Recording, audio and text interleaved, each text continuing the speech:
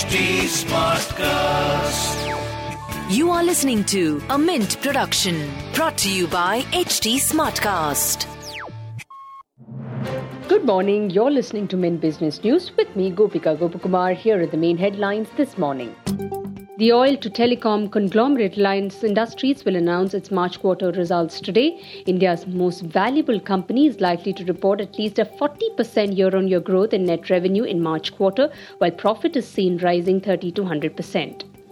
The Mahindra Group has initiated a restructuring to trifurcate its flagship automobile business that contributes 55% to the group revenue. The exercise is in the early stages and will involve separating the electric vehicles, tractor and passenger vehicle businesses into three independent companies via a demerger process. That's according to a media report. ICICI Bank, Bank of Baroda and Bank of India have raised interest rates on new loans by 40 basis points a day after Reserve Bank of India raised its repo rate by a similar quantum. IT major Wipro and HFCL Limited, a telecom equipment manufacturer and technology provider, have entered into a partnership to engineer a variety of 5G transport products. ACC and Ambuja Cement billionaire Gautam Adani is in talks with investment groups and funds from the Middle East for financing support of up to $2 billion for acquisition of ACC and Ambuja, Holcim Twin Cement assets in India. Tata Power Solar System, a subsidiary of Tata Power, said it has won India's largest solar engineering procurement and construction order for 1 gigawatt project worth 5,500 crore rupees from state-owned SGVN Limited. Tata Power will also announce its March quarter results today.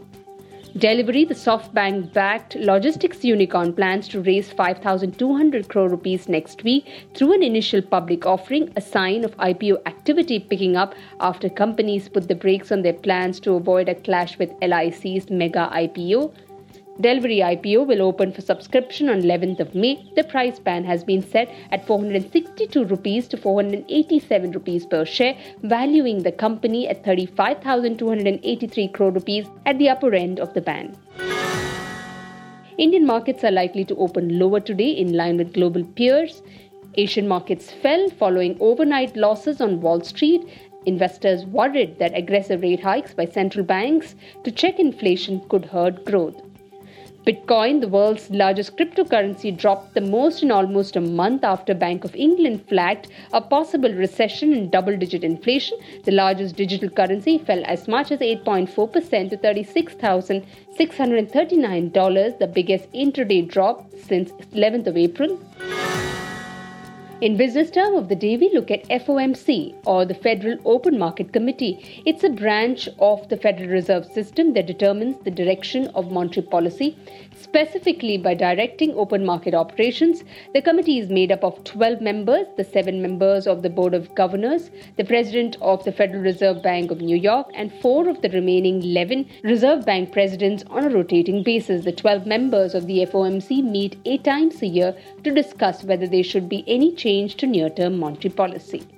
With that, it's a wrap on today's edition. Thanks for tuning in. Have a great weekend. See you next week. Bye-bye.